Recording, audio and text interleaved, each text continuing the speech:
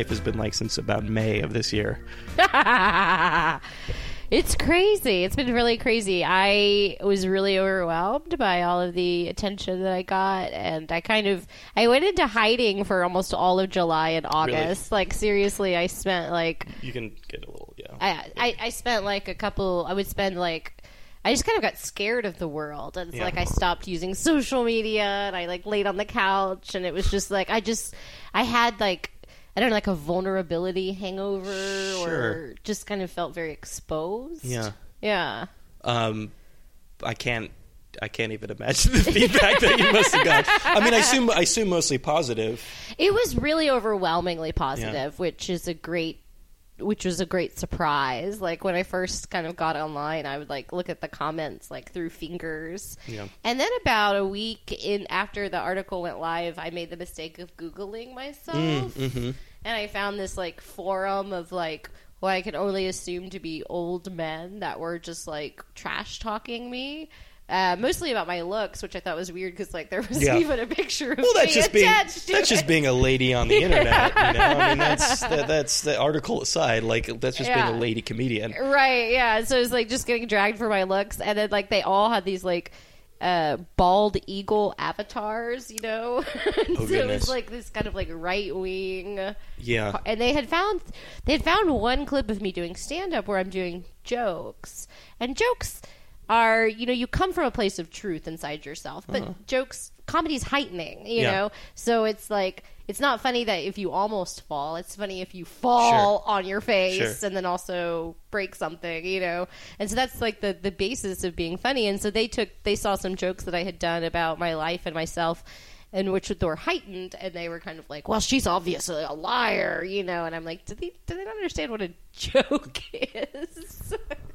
It's kind of fascinating to kind of feel like you're suddenly you're out there in a way that you wanted, but also you didn't anticipate what it would be like when it happened. What was you know, you wrote obviously a very personal story. Yeah. What were you anticipating?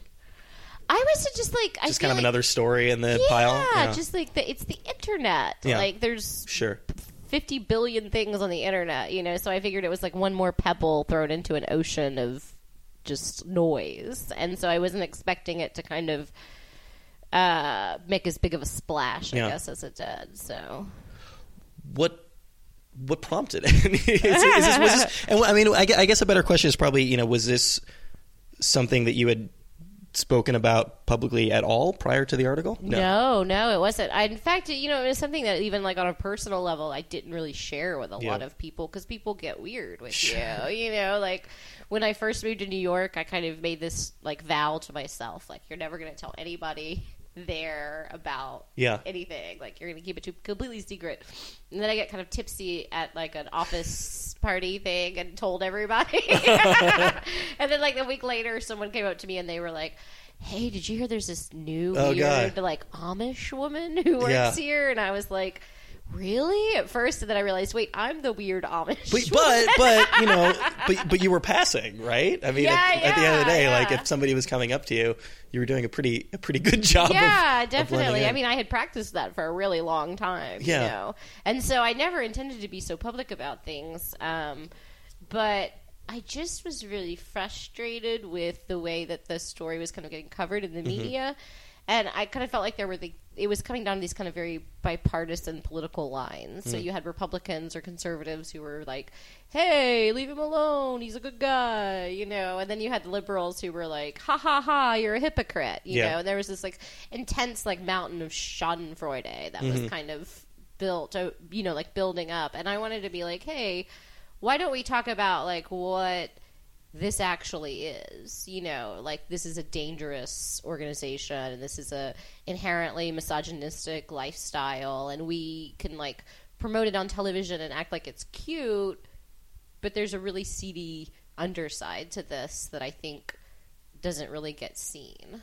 Was you know, you did a couple of articles, you're working on the book right now. I mean, was this something that was always kind of like percolating in the background, though, that at some point you would maybe be ready to talk about this? Yeah, you know, I mean, I guess the book was kind of where everything started, but it was never like originally intended like this is going to be a book. It was just like, this is, I was just writing about my personal experiences, and that's what they are, and you can't change those. Yeah. And so it's like, if you're going to write about something and it's going to come from you, you have to be honest about who you are and where you come from. And so I was trying to kind of do that and exploring that in writing. So I always knew it would kind of come out and be a part. I just wasn't expecting it in quite that capacity, I guess. Were you ready for it? No. I was like I said, I was really excited at first, and then I just kind of started to freak out, and I got really scared, and I hid, and I felt very overwhelmed, and so I definitely, I don't think that's something you can ever be ready for, like that feeling of becoming like a public commodity or a public property. Obviously, this, as you were saying earlier, the basis of comedy being truth. There's a little bit of I don't know if irony is the right word, but if you're kind of keeping your best stories under wraps, I mean, in a sense, like those are potentially the basis for some like really good raw comedy, right? Right. No, absolutely. I mean, I think that's like they're the basis for why I want to do comedy in a way, because like humor is a way to deal with experiences that are difficult. And I think also too, like, humor is something, comedy is one of the very few things where you have like a very distilled voice in something, and so you're able to kind of create a voice, create a point of view, express your opinions in a way it's you on stage alone, right? It's much more immediate than like trying to create a TV show or trying to write a movie or something like that, and so I kind of craved that, I think, because I never really felt like I had a voice or was allowed to really talk about what I thought or what I felt, and those are things I'm still trying to figure out, like who am I and what do I think and what do I feel, Were you did you have to sort of like bounce jokes off of people as far as like them being relatable, like, hey, how sometimes you grew up in a cult, because you're sort of like you're like kind of re-entering the world and having these experiences, and in a sense you don't really, it's hard to know what percentage of them are actually universal. Yeah, I definitely, I wrote about a very long bit. It was about an 8-minute set one time about being homeschooled. And when I first started doing it was getting all these laughs, and I thought it was really funny, and it was mostly making fun of myself.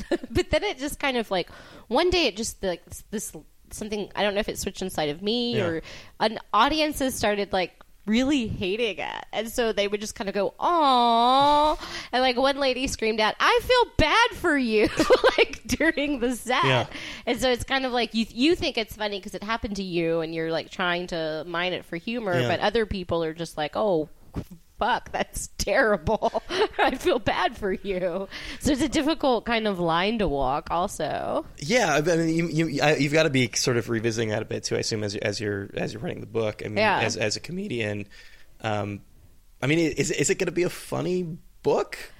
It's intended to be. Yeah. Well, what I have written is really funny, I think. it was intending to be funny. Yeah. And I've done it at readings, public readings, and people have just been dying laughing. Yeah. But then after the article came out, I got approached by a bunch of literary agents about the book, and so I would send them what I have. And pretty much everybody kept rejecting it because they were like, "Oh wait, we don't want a funny book. Yeah. We want a serious book." They want kind of a Lifetime movie, sensationalized kind of serious version. They don't want a funny book about it. And to be fair, what you put out there, the articles were not they were not funny. If you were laughing at them, there was probably something wrong with you. Right. How do you walk that line? How do you talk about something like that, something as serious as what was dealt with in the article, and make it not only relatable but something that people can laugh at, where they're not again just feeling bad for you the whole time? Right. That's such a great question, and I don't know that it's something that I've really figured out quite yet how to what's a good example of a story that you told that you think is funny, more funny than depressing, I guess. I think that perhaps I tell a story about how we were taught that Cabbage Patch Kid dolls were made by a warlock. And so that, like, as they came off the factory, the little factory line in China, this Xavier Roberts, who created them, would stand at the end and, like, put demons inside of them. And so it was, like, this massive conspiracy to, like, the children would, like, hold the doll, and then a demon would come out of the doll into the person, into the child, you know, and then you would be demon possessed just because you had a Cabbage Patch Kid doll. And so I think that's pretty funny.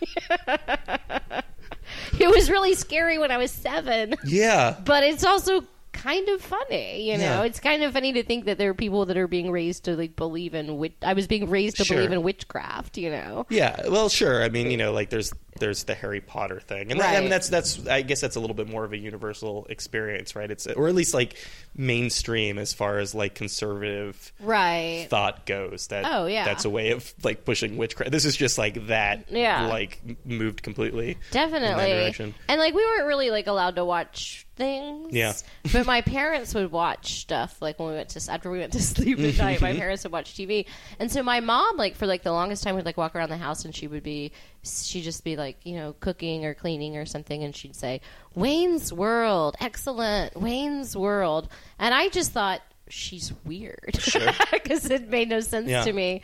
And then I went to the mall with my grandma like a couple of years later, and there was like a movie poster for like the first Wayne's World movie, and I remember thinking like, they've stolen our joke. And so it's like being that kind of isolated that you have like no idea what's kind of going on in the outside world. I think it's kind of funny. How old were you when it went from scary to funny? I think still it goes back and forth. Sure. But at what point did you realize that like this is not how normal people think? I think like when I started going to college and I made friends, like really good friends, and I would tell them stories about it, and we would kind of just like laugh, and they would laugh, and I would say, and it kind of made it okay for me to laugh, and I would be like, oh, okay, yeah, this is really weird. Was that a transition that you made on your own, or did your family move away? No, I made that on my own. So I left home. I moved out of my parents' house and, you know, like got a job and was, you know, doing my own thing. And it was really difficult for me to get into college, actually, because I was a third grade dropout, you know, basically. I was actually like underqualified to work at Walmart, like, because you have to have a high school diploma. I know, I tried. But so I eventually, like, I got a GED and I went to community college for a couple of years, and I did really well there, so I was able to get a scholarship to a 4-year school. But I did that all on my own, and I've got the student loan debt to prove that. So it was really hard, like, going off to... It was really difficult for me, like, college felt like kind of like basic training, like real person basic training, because it's like not only are you in the classroom for the first time since you're 7, which is a huge adjustment, and you're learning things and like being exposed to things that you don't really understand or really know about, but then you also have like the weird social aspect of college, which you're completely unprepared I mean, college was like that for me, and I grew up in a very different situation. And then you don't have any parental or financial support while you're doing it, so it was just kind of, it was really, really hard. It took me a really long time to get through college, sadly enough. But college and kind of like exploring the broader world was a decision that you made yourself? Yes, absolutely. Yeah, so I kind of knew that if I, you know, stayed with my parents, that I would get married off to a guy in my early 20s, maybe. I mean, if I was lucky, like most of the girls in our church got married like at 20, you know, really young. And then I would have kids, and I wouldn't be allowed to use birth control. So basically, I saw the girls that were like a couple of years older than I was, you know, basically being married off to guys that they had barely knew, you know, like God would call, because it's arranged by God, basically. God tells the guy, like, hey, that's the girl. And then he calls you... He's the wingman. Yeah, God's your wingman, exactly. I'm like, I don't think that's God that's telling you that. I think that might be another part of yourself. But then they call your dad, and they're like, hey, I want to court your daughter. And then the father has, like, yes or no. And so basically it's kind of between the guy and the dad. And so... you can say no, but if you say no and your dad wants it, then they, like, I saw girls, like, get a lot of pressure put on them to, like, then marry this guy. And so, like, one of the girls who was just a few years older than me ended up getting married off to a guy, by God, that she barely knew. Mm-hmm. And then in, like, I think it was 5 years of marriage, she had 4 children. Mm-hmm. Like, on her fifth wedding anniversary, she was, like, pregnant with her 4th child. And so that was kind of, like, my future. And I was just like, oh, no, yeah. I need something more than this. I need something better than this. And I had no idea what that was. I just believed that there had to be something better than that. Did you see enough outside to start kind of connecting the dots that, like, again, the Cabbage Patch thing, that there are certain elements of things that, like, don't really make a lot of sense? I don't think so. I mean, sort of, kind of. You know, definitely there were. It was more. It wasn't. It's hard to describe. I don't think my intellectual doubt was as quick as my emotional doubt, if that makes sense. Yeah. So it was more like I just didn't want to do those things, less than I was sitting there very rationally thinking about it and thought, like, well, here's the logical fallacy in this argument, you know. And I don't think I was that well educated to do that. Yeah. And your parents were okay with all of this? No, I don't think so. Yeah. I mean, they've always, you know, I think really resented the fact that I didn't, you know, get married and have children and I went to college and, you know, like there was never any support for me. There's never been any support for me in, like, any of my decisions. Like, they never helped me with school or said good for you or cared about it at all or ever asked about it. You know, it was kind of, that was something they thought of, like, me going to college was something that they think of as, like, shameful. And so, like, in our family, you don't talk about things that are shameful, so we just kind of, like, never talked about it. So it's like I have this whole life that's, like, something that we don't talk about. And, like, who I am is something that we don't talk about. So it's very disconnected. It's interesting, though, like, this idea of them waiting till you guys are asleep and watching, like, Mike Myers movies. You know? Yeah, because it's just this, like, this idea that, you know, like, that they kind of maybe want a little bit more than what they're being given. Yeah, that's an interesting way to look at it. I mean, I think that in my experience, at least, anybody that's involved in, like, an extreme religious situation, like, nobody can follow those rules all the time. And so I think that there's always some hypocrisy, you know. But it's a kind of a funny thing with parents, I think, when they believe that stuff, they might be willing to break the rules for themselves, but for their kids, they're like, we want better for you. And the version of better for you is stricter version of the crazy religious stuff, you know. So it's like my parents, they used birth control, but then they told me it was evil and I could never do that. So there was always this kind of disconnect, which I think was very common in those circles. Like, there were families at our church that, you know, like, there were strict, like, dress codes, and there were families at our church, including ours at times, that would wear, like, shorts, which was considered very sinful and very wrong.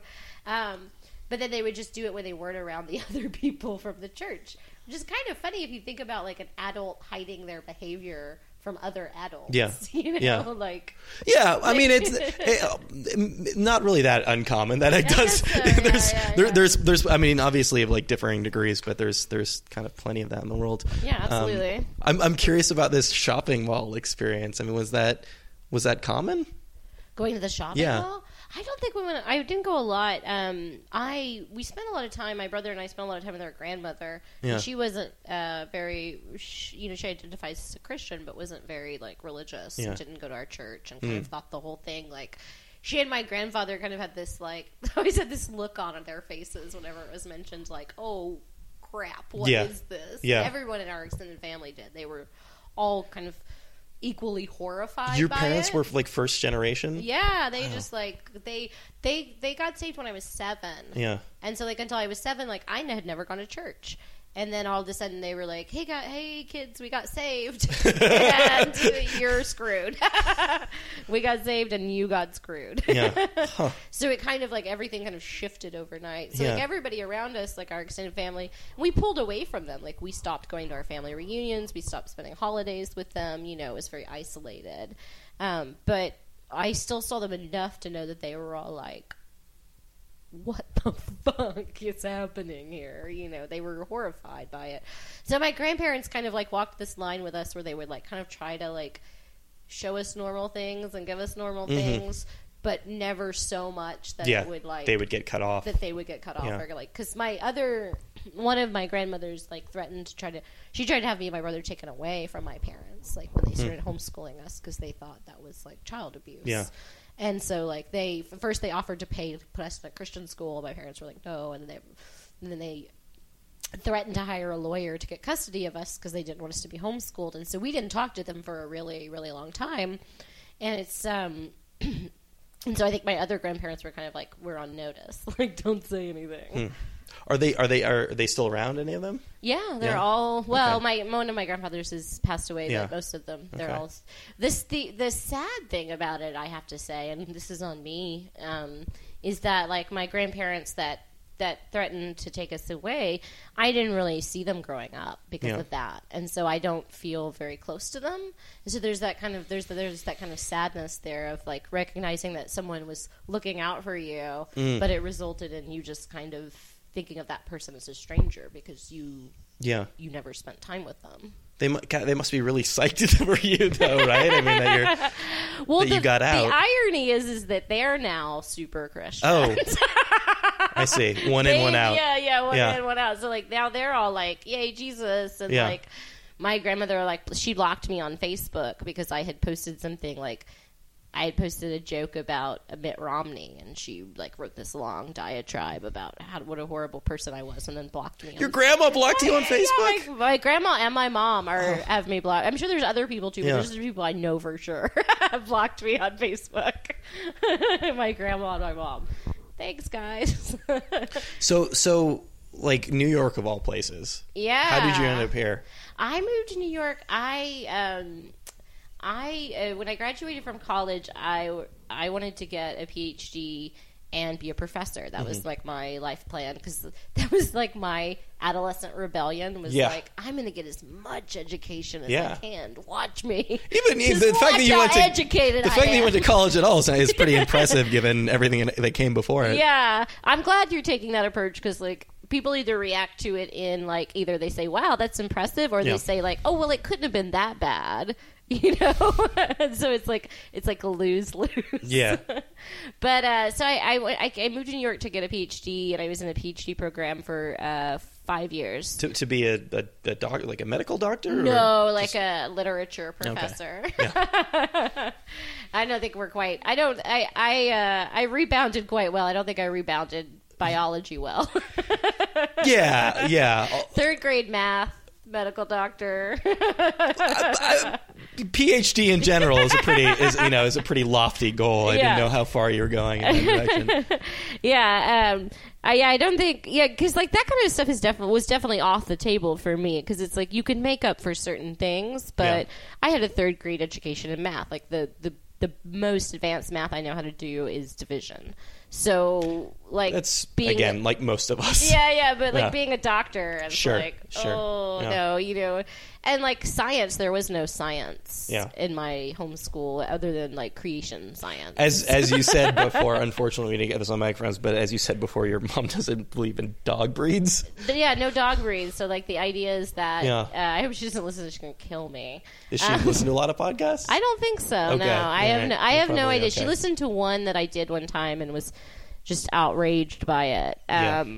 But she believes like that God just said like, and let there be poodles, and let there be labradoodles, and let there be. I kind of like this vision of like Garden of Eden, or like the Ark. Right. With all these like different with adorable dogs. All the dogs. All the different domesticated dogs. Well, they would have made it nicer to be stuck in that boat. I would think so. Yeah. For a while. It's funny. It's funny stuff. So literature. I mean, did you just dive in and read everything that you could? Yeah, I mean, I always really enjoyed reading, and I think that was my savior in a way, because I kept reading. And were you allowed to read non-Bible things? It was yes and no. You know, there were definitely like things that like my parents were like, that's Sure. wrong, but books were mostly not bad. But like we weren't supposed to read things like, I think my mom read Portnoy's Complaint when she was in high school, and so she was like, that's an evil book. You know? It might be an evil book. Yeah. It's a pretty rough book. Philip Roth's sense of humor is just evil. Yeah, that's a pretty... you know what's funny about that book is, you know, I remember, you know, my family's Jewish, so like when I was growing up, they would have all like, you know, like the great like 70s, like 80s, like Jewish books. There were a lot of Philip Roth books, and I remember finally like seeing these on my grandfather's shelves all these years, and then finally sitting down and reading Portnoy's Complaint, and just being like, holy shit, like this is the thing, like I can't believe that he read this. Like this is one of the filthiest things. And there's something interesting in literature that like maybe because it's not as like visually graphic, you can get away with so much more. Oh, in there. yeah. It's great, but it's a dirty, dirty book. Yeah, absolutely. I mean, there's like some great examples of that, like in the original novel of the Joy Luck Club by Amy Tan. One of the characters has an abortion because she's in this abusive marriage, and so she's like, I don't want my child to be raised by an abuser, so she has an abortion. When they adapted that into a film, they were like, well, we can't have a character have an abortion. So the character drowns her baby in the bathtub instead. So there's a scene where her husband beats her up, and then she drowns the baby in the bathtub. And so the movie executives were like, this is less controversial if she just drowns the baby. We don't have to say the A word. She's just going to drown a living child. Just drown a living child, right? It's horrifying. So this is kind of a funny thing, like the movie. It is a kind of funny thing. But yeah, I was able to read more, and I read a lot, and always loved reading, which is one of the reasons I think that I am a articulate person. And I think also reading gives you a window into the outside world. You know, you kind of realize that there's more to the world than, you know, the Bible. And I read the Bible like many, many, many, many times over. I would argue that I'm probably in the top 100 on the planet and like number of times I've read that book front to cover. But what are your thoughts with the Bible as a work of literature? As a work of literature, it's a great piece of literature. Particularly like the King James translation, like the prose is really beautiful. Yeah. I mean, there's huge swaths of it that are so incredibly boring, though. Like the lineages, and then like all the laws and Leviticus and Deuteronomy, like all the like very specific laws. And then there's just like, you know, kind of like the odd like like the odd like psalm, not the Psalms are beautiful, but there's other books in like the Old Testament that are kind of like and then you just like Paul is just scolding people for like 200 pages, like 500 pages. Some pretty rough laws in there. Yeah, Paul's just like, women are terrible, gays are terrible. There's a lot of stoning. Right, there's a lot of stoning. A lot of like don't have sex with animals, which I think is fair enough. It's fair enough, but it's like that's a problem. If like you have to mention that, I think it might have been a problem at that point. I think when that book was written, that was probably pretty rampant. It's just funny though, because I feel like if we were going to come up with like a law book now, that wouldn't be in like the top 200. To be fair, I think that is in our law book. I think don't have sex with animals is still in the law book. Don't do that. Yeah. It's bad. Did you ever feel like you were kind of getting something over on somebody by being able to read these books? Oh yeah, definitely. I felt so grotesquely, it's something I'm really ashamed of. I felt so grotesquely like intellectually superior to like all the girls at my church, because most of the people a lot of the kids that I grew up with were kind of borderline functionally illiterate, you know, and just not really being educated and when I was like a teenager, you know, we'd sit in our Bible study class and we'd go around reading a verse, and I would read my verse like fluently out loud, and then the person next to me would be like, and you'd be sounding out words, and I'd be sitting there thinking like, oh, you idiot, you're such a piece of garbage. And then now I think about that, and I'm like, with your third grade education, you're a terrible person. No, I just think you're a terrible person, Brooke. You like, you know, like. But you don't realize these kids aren't being taught how to do anything. You just think like, oh, why am I with these idiots? And then you get older and you're like, oh crap, this is something really horrible was happening to them, and I'm not better, I'm just lucky, you know. When did Horrible come into the picture? When did you realize that like there was actual? I mean, that this was abuse that was going on.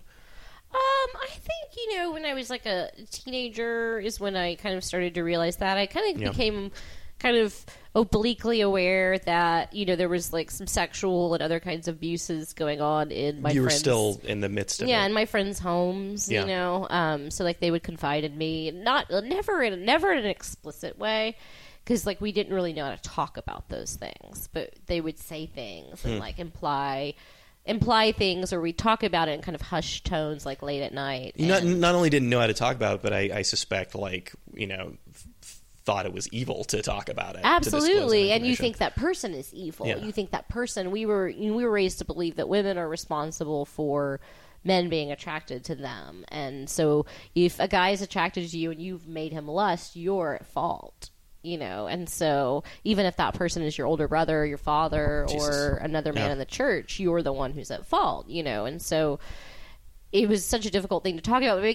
I really became aware of that then, and then there was kind of this sundering in my family in which, like, my older brother was kind of like started seeing a girl in our church kind of in secret because nobody was allowed to see each other, and so they were kind of sneaking around.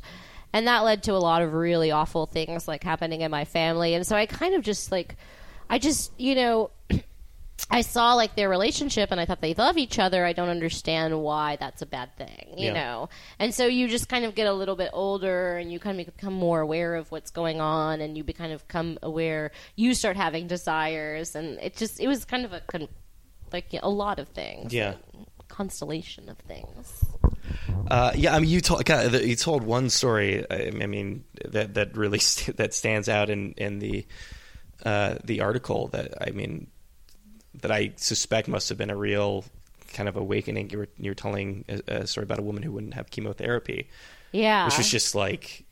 I can't imagine a worse thing than that. Yeah. I mean, I think, that actually happened some years after I left. Okay. It was a friend of mine's family.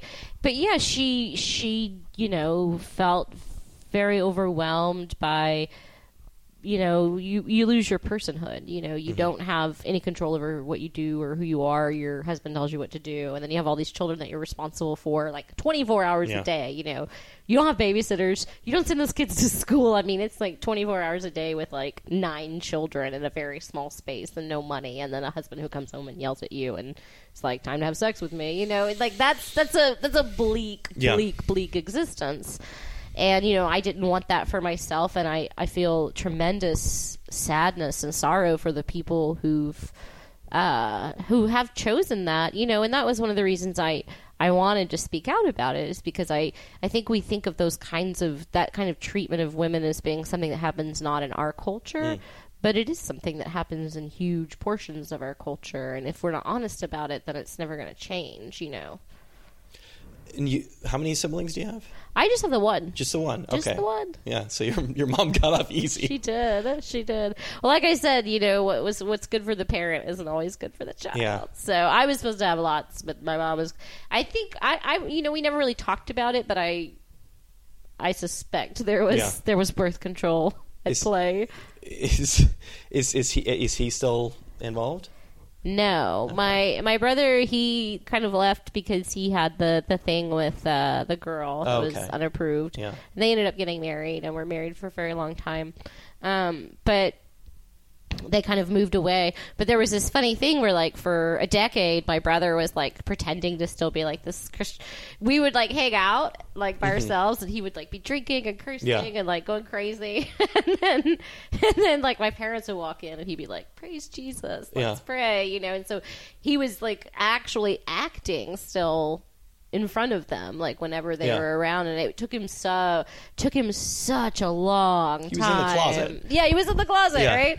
And it was kind of funny because we'd have this thing where, like, we'd go visit my parents for like a holiday or something, and they would all get up and go to church, and I would just flat out refuse. I would just say, I'm not going to church, and that would of course cause huge problems because everyone's like, well, but I'm like, I'm not stepping into the door, sorry.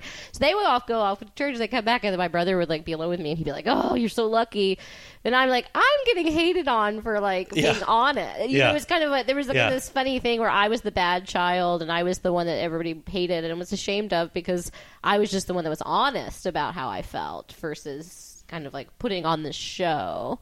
And so that always kind of rubbed me the wrong way. But eventually he came out and like called my parents on the phone and was like, I'm an atheist. And my parents were like, did you know? When did that happen? And I'm like, I've known for 10 years. Yeah. He came out. Yeah, he really did. Yeah. And they were surprised. That was the thing that kind of blew me away was that they were surprised. I thought that he was so good at I thought they had figured it out. Like, or maybe they were just like, you know, like we lost one already. Let's kind of pretend. Yeah, and like the last time I saw my mom, she said to me, you know, like I pray and ask God every day what I did that you're the result. And like so she believes that like that she at some point committed some kind of sin, and so me turning away from God is her punishment for her sin. And so that's like a big cross to bear. Yeah, you know, there's still a lot of guilt there. to use a God. Yes. Yeah. You think? Yeah. Yeah. I mean, and you know, and there is there still a little doubt in terms of like, you know, I mean, these were things that you were taught at such a young age and were so fundamental. You know, the ideas of good and evil. Right. I mean, there still must be a little doubt. There's so much. There's a lot of doubt. Yeah. There's not a lot of doubt about like. I believe in my heart that I'm doing the right thing for myself and my life, and I believe in my heart that I'm a good person regardless of the fact that whatever that means. Yeah. But that I'm adding things to the world, not hurting people. Sure. I guess that's at the basic level. But at the same time too, there's all these little things, you know, like there's that I don't know that I'll ever be rid of, you know, so like for example, you mentioned being Jewish. This summer I temped for a couple of days at a synagogue.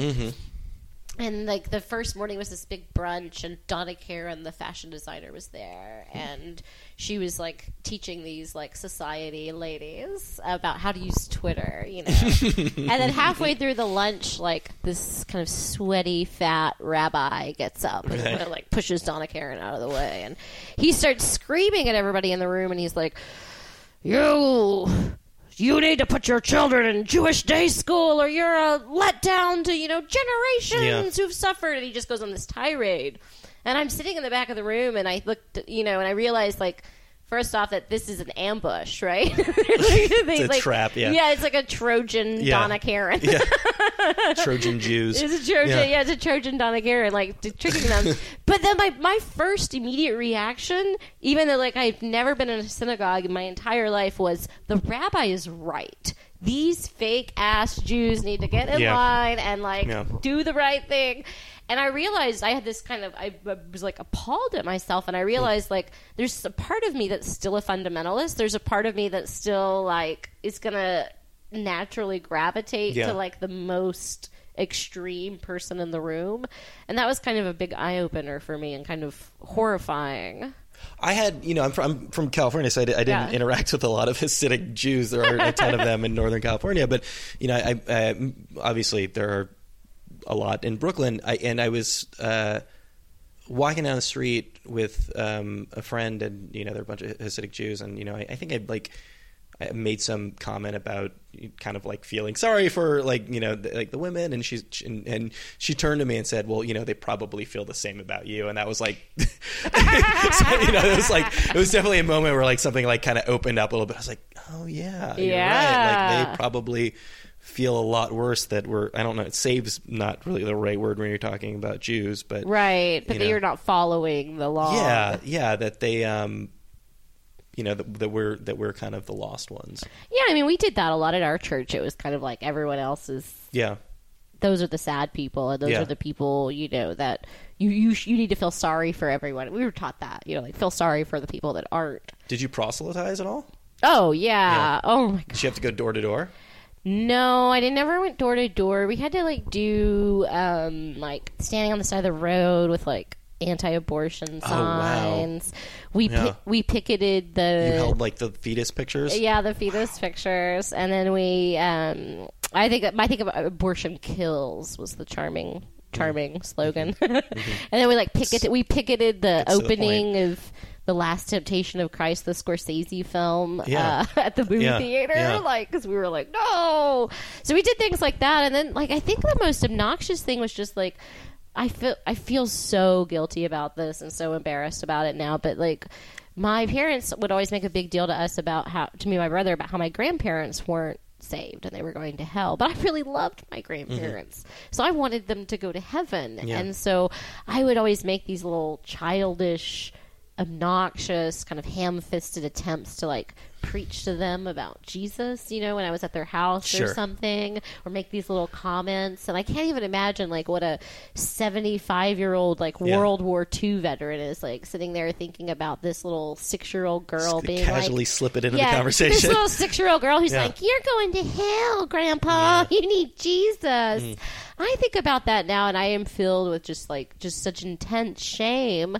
But at the same time, too, like it's like I did it because I loved them and I wanted them to go to heaven with us, you know. And that was such a deep sorrow in my life as a child was thinking of these people that I loved and that loved me as sinners, and that they're going to go to hell and they're going to burn in hell, you know. And it was a very difficult emotionally to deal with. Was there any? Did you have any, you know, comedy in your life? I mean, you couldn't really watch like, you know, movies and probably weren't exposed to stand-up. Yeah, that's interesting. I've thought a lot about like when is the first time that I saw stand-up. We would go when we were at my grandparents' house. We would watch TV there, and we watched like some Saturday Night Live, like the old stuff. My uncle had like the old like VHS tapes of like the best of 1978 kind of thing, you know. It's only like an hour, 2 hours long. Yeah, really cutting edge stuff. Just like a compilation of the sketches. So I remember like watching those and really loving those. But I definitely, you know, wasn't exposed to like huge amounts of comedy growing up. You know, so that's kind of an interesting thing too, is like I meet people who are comics and they know every single line of every single like major special, and I'm kind of like, I don't know that. Were you discouraged from being funny? Oh, of course I was discouraged. I was discouraged from talking. I was discouraged from being funny. I was really discouraged from being smart. That was the thing that kind of drove my mom through the wall. Was like, and those things go pretty hand in hand. Those things are kind of intertwined, and so like that was like the big thing that I would always get lectured. I would always get in trouble when we would do a church thing, because my mom would always tell me, like, you need to stop talking to men, and you need to stop, like, trying to show boys that you're that you think you're so smart, and you need to stop, like, dominating conversations. Like, that was a huge thing that I got in trouble for that countless times growing up, and so they were like, don't talk, don't be smart. You know, like, my mom was always like, just don't, like, you can be smart, but just don't show off. You're always showing off, and you know, little things like that. So like what I'm doing is absolutely like the anathema of like what I was told I should be.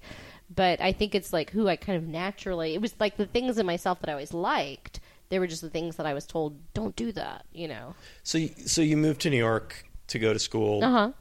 When do you first get up on stage?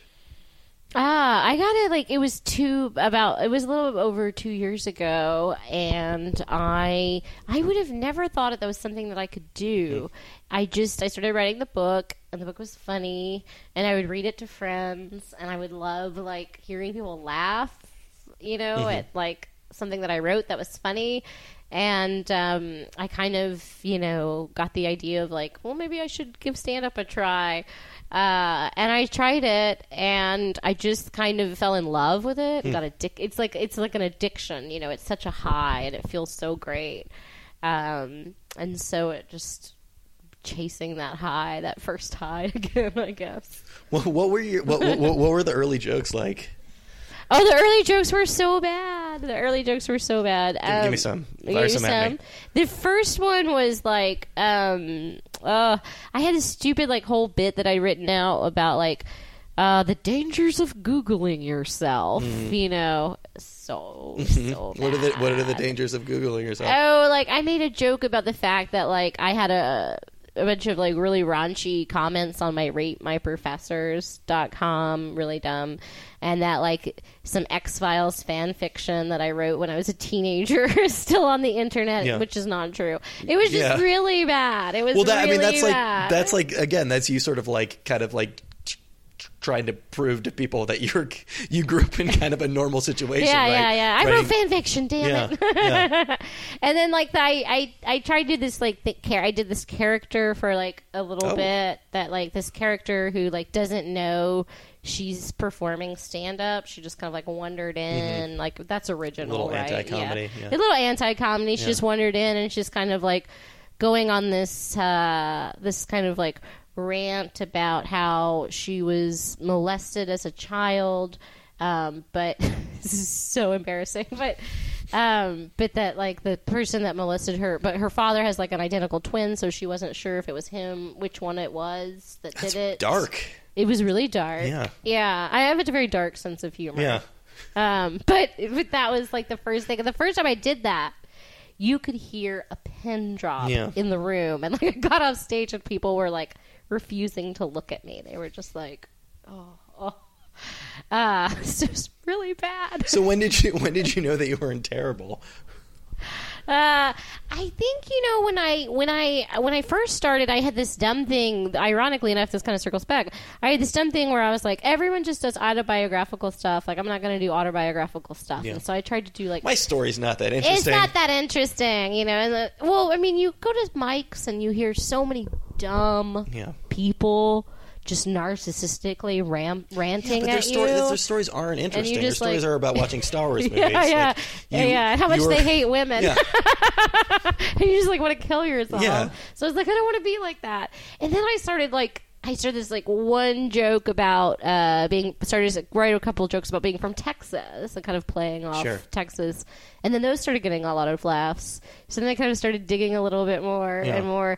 And it actually was when I got real and started talking about who I am that I started to realize, I'm actually really good at this. And, I'm actually can make a whole room of people laugh. And I can make a whole room of people remember me and be interested in what I'm saying. And, like, so it was when I kind of, like, broke down and got a little bit real and stopped doing ridiculous characters and ridiculous, like, elaborate faux sets that it kind of got good or compelling, I think. But it's not like the articles kind of completely split it open. You were slowly heading in that direction.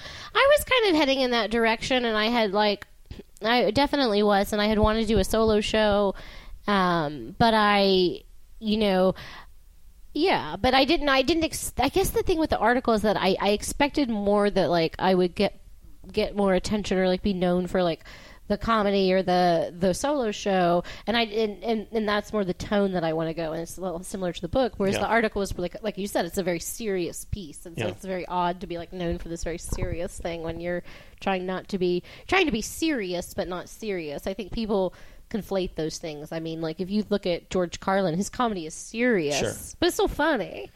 Louis C.K.'s comedy is serious, but it's still funny. But not like a woman wouldn't do chemo because she that might be a little out of reach. That might be. I don't know. I think Louis C.K. could make people laugh at it. Yeah, maybe. He's been doing it for a long time. He has a special gift. I think it's unquantifiable. I've studied this a lot because I have dark humor. And there's tricks that you can use to make people laugh at things that they don't want to laugh at. And that takes a little negotiation, but you can do it. But I think he's just got a special gift that I don't know that can be replicated. I think he can make people laugh at anything. I think doing something for a long time helps a lot. I mean, his I don't know how much of his early stand-up you've seen, but he was just so awful. Yeah, he was just absurdist, and he kind of went up and made noises and stuff. And he's like, he took a really long time to figure out who he was, but obviously when he did, it was good. Yeah. Well, I mean, I think, stand-up is... I don't think stand-up is a young person's game. Yeah. You have to have so much... It is really difficult. It's a really difficult thing to do. You have to have the tenor just right, and the jokes just right, and the performance just right, the delivery just right, and you got to read the read the room and figure out what does the room want? How can I make it work in this room? There's so much.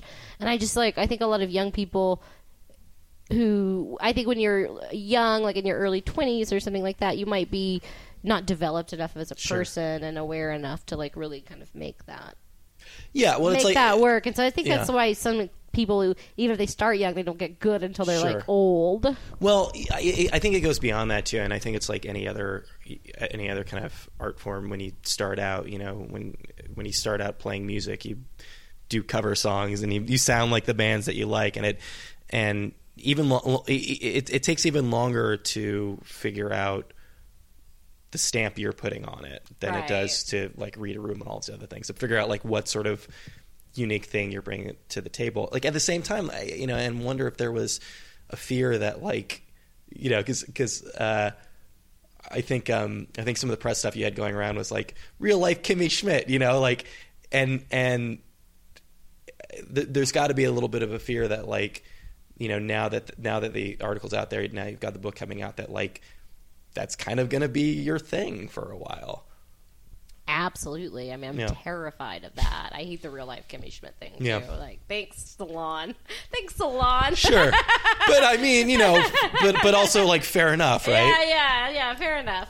I mean, I think the thing about it is, I've thought about this a lot, and I think that there are people like we were just talking about, Louis C.K., Amy Schumer, Tig Notaro, Chris Rock, who got known for doing a certain type of thing or a certain set or a certain kind of material, and then once they are known, they have successfully gone and done other things. So I think you can do that, and I hope to do that. I hope to be more than that, but of course that's a huge fear of mine. I'm terrified of that idea that like that's the only interesting thing about me, or that's the only thing. It is a very interesting thing. Thank you. but you know what I mean, that it's like that's the only thing I have to offer. And that of course in of itself would be a hugely sad thing for me, to like know that this thing that you worked so hard to get away from and to heal yourself from and to like recover from is like the only thing about you that's like that the world is interested in. That's a funny thing.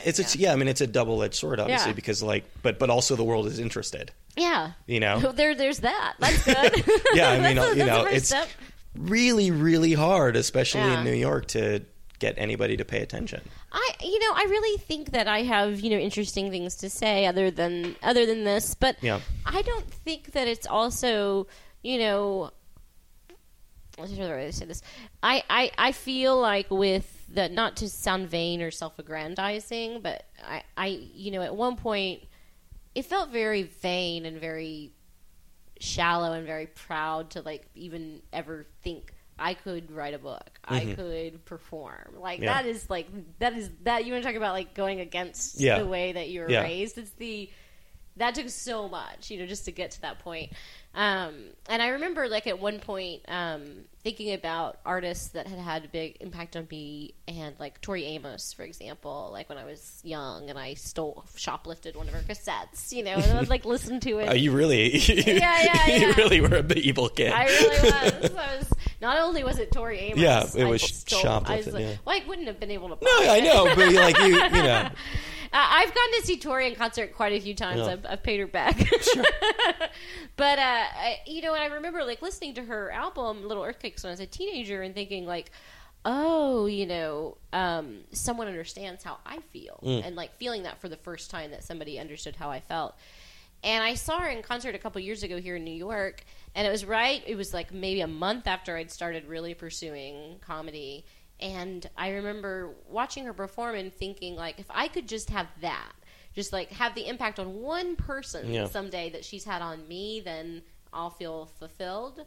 And I, when I wrote the article and so many people reached out to me that had similar backgrounds, I realized that I had that. Because so many people were, like, writing me and saying, I thought I was the only one. Well, I think part of the reason why it was successful is because the tone wasn't, here's my crazy story. It was like, hey, this thing that's happening right now is really fucked up. Yeah. Like, let's take a look at this wacky reality show that everybody's laughing at. Yeah, and I wanted to be like a whistleblower. That was very much my intention, And I got a lot of nasty letters from people who were saying, like, oh, you're trying to, like, smear your family publicly for attention, and you're trying to do this and you're trying to do this, but that really wasn't my intention at all. And I worked very hard. I was very careful in that article not to personally bash anybody or to give like any really identifying information, so that like it wasn't a smear thing, because that's not what I want to do. And you don't feel like your parents are evil. I don't. No, not at all. Not at all. They were trying to do their best, They were trying to do their best. It just didn't. Yeah. It just didn't work out so well for me, and that's hard too, because you don't want to. Write things or say things that are hurtful to people that you love. But then at the same time, too, you have to be. I do feel this need to be honest, because I think people aren't honest about those things, and I think that maybe that's one of the things that I kind of want to get to at the comedy is like, this is a difficult thing to talk about, but if we talk about it, then we don't feel so alone. People realize, hey, I've had this happen too, and there are people who didn't grow up religious at all, but maybe their parents rejected them because they were gay, or their parents rejected them because of something like that, and they had to kind of make their own life, and they've written me and said, like, I related to this, and so I think it's, I think there's, like, universal emotional experiences that you can kind of, like, tap into that are a bit beyond, like, the kind of particular trappings. And they're heightened by the nature of the fact that they are actually heightened. Right? I mean, they're already, like, they're already these things that, to somebody who couldn't be gay when they were younger, like, it is kind of cartoonish in a way, right? Yeah, or to somebody, like, who had strict parents or, like, had religious parents, like, it's inherently heightened to them. Right, absolutely. And that's kind of the funny thing about it is, like, it's like it just kind of makes more explicit that I think a lot of dynamics that already exist, right? So there's a lot of young women, right, who might feel like, well, my parents really never encouraged me to go to college as much as they encouraged my brother. They never really encouraged me to like have a career like they encouraged my brother. And like that's just kind of a normal thing and like a product of like lingering sexism in our culture. But like for me, it was like explicit. Like your brother's going to college, you're sitting your ass at home. That kind of thing. So it is a heightened version of what I think are still a lot of like underlying issues and like a lot of underlying like social issues and family dynamics. Do you tell your parents when you've got like like are you going to talk to them about the book or these various accomplishments that you've had? Is there a direct line of communication around them? No, we don't talk about those things. Like, it's interesting. Like, my parents have never mentioned the article to me. I know they read it. They read it. Yeah. I know they read it. I know they saw it. I mean, it was posted on my Facebook. Like every Facebook friend I have like tagged me in a share of it. So like I know they saw it, but they've never acknowledged it at all in any way, which is weird. And also was its own kind of odd experience because I was trying to figure out. It's a sleep whimper. That's my chihuahua's yawning or snoring. But like the only time they ever mentioned it to me was my dad. I sent my dad a message telling him that I was getting all this really nasty hate mail from my website, and I had traced the IP address, and it was my hometown. And the person obviously knows me. They know me. I know the person knows me. And so I mentioned it to my dad, and he said, well, maybe it was somebody from our church, because I got a lot of angry phone calls when you published that article. And that's the only time he's ever mentioned it to me, is I got angry phone calls because of you. But he's never said, like, the weird thing is, like, if I feel like I would hope that like in this situation the parent would like sit the child down, and even if you don't agree with them you would say like, I'm sorry I made you feel this way, or I'm sorry that you feel that this was this, or let's talk about it. But there's no open communication about it, so it's just like something we don't talk about, and that's really difficult for me, because then I wonder like, well, what do I do when I do an interview, or do I want them to hear it, or do I not want them to hear it, and that's something that I kind of constantly, or is there, I mean, kind of constantly like churning in my brain, and is there anything that you could feasibly do that would make them proud? I don't know. I don't know. Probably shoot out a couple kids. oh, that's the only one. That's the only one. Yeah, that's funny, because that's the kind of the funny thing is like you don't want to do things. It's kind of like, even if I like never wrote anything in the public eye, completely disappeared. If I'm not like going to their church and having a bunch of kids, then they're not proud of me, so I might as well just do whatever I want. Yeah. But I can't quite get there yet. So we'll see. You can't go home again? I don't think so. Yeah. I mean, you can't. It's kind of like Pandora's box. Yeah. You can't put the girl. You can't put the girl like back into the. Sure. I'm not gonna go back to wearing long dresses tomorrow. Yeah. And give up everything, and I can't be uneducated. But I mean, like literally. Yeah. Can you go home again?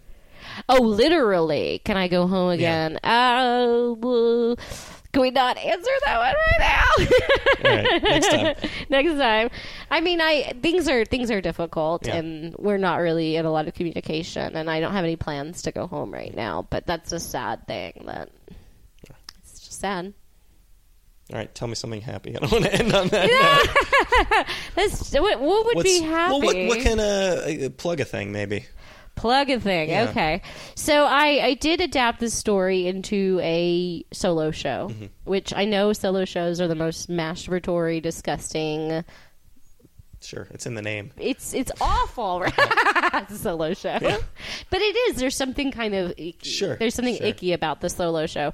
But I think I wrote a really great one about this experience. It's called Growing Up Fundy, and it's a mixed storytelling and stand-up. So it's a funny, but also I think moving and sad version of the story.